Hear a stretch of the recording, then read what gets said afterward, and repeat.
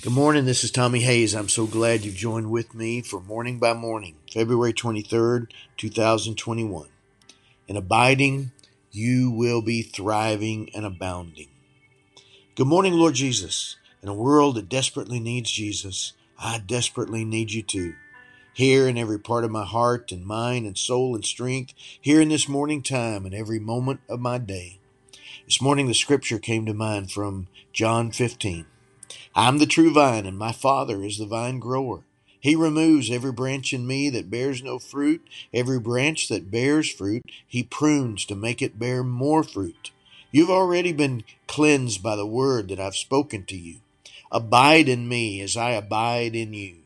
Just as the branch cannot bear fruit by itself unless it abides in the vine, neither can you unless you abide in me. I am the vine, you are the branches. Those who abide in me and I in them bear much fruit, because apart from me you can do nothing.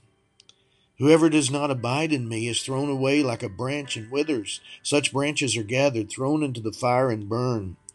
But if you abide in me and my words abide in you, ask for whatever you wish and it will be done for you. My Father is glorified by this, that you bear much fruit and become my disciples. John 15 verses 1 to 8. And by your mercy and grace, I'm never apart and never alone. You're with me always, even to the end of the age. Matthew 28 verse 20. At the same time, there's more. You not only want to be with me, you want to abide within me. You want me to abide within you. And it's only by abiding in you and allowing you to abide within me that my life can bear much fruit as one of your disciples. So it's so important to know how to abide and to grow in my capacity to abide. I believe I hear your voice speaking into my heart right now. It's in abiding that you will be thriving. It's in the abiding that you will be abounding.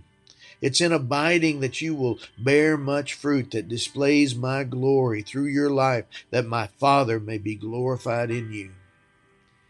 Yes, Lord. Let me never settle for anything less than all you desire from me.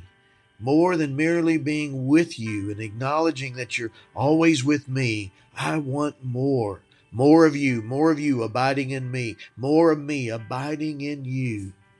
This is why I desperately need more of your spirit, more of your abiding presence here in my heart and mind and soul and strength, empowering me to be abiding within you and you within me. As you said to your first disciples, so you continue to say to all your disciples, if you love me, keep my commandments, and I will pray the Father, and he will give you another helper, that he may abide with you forever, the Spirit of truth, whom the world cannot receive, because it neither sees him nor knows him. But you will know him, for he dwells with you and will be in you.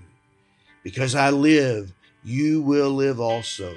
And at that day you will know that I am in my Father, and you in me, and I in you. John 14, verses 15 to 20. Holy Spirit, Spirit of living God, Spirit of Christ within me, come abide in me. Come manifest the abiding presence of Christ in me. Come empower me to bear much fruit, that my Father may be glorified through my life. More of you, Father, Son, and Holy Spirit of God, abiding in more of me. In Jesus' name I pray. Amen.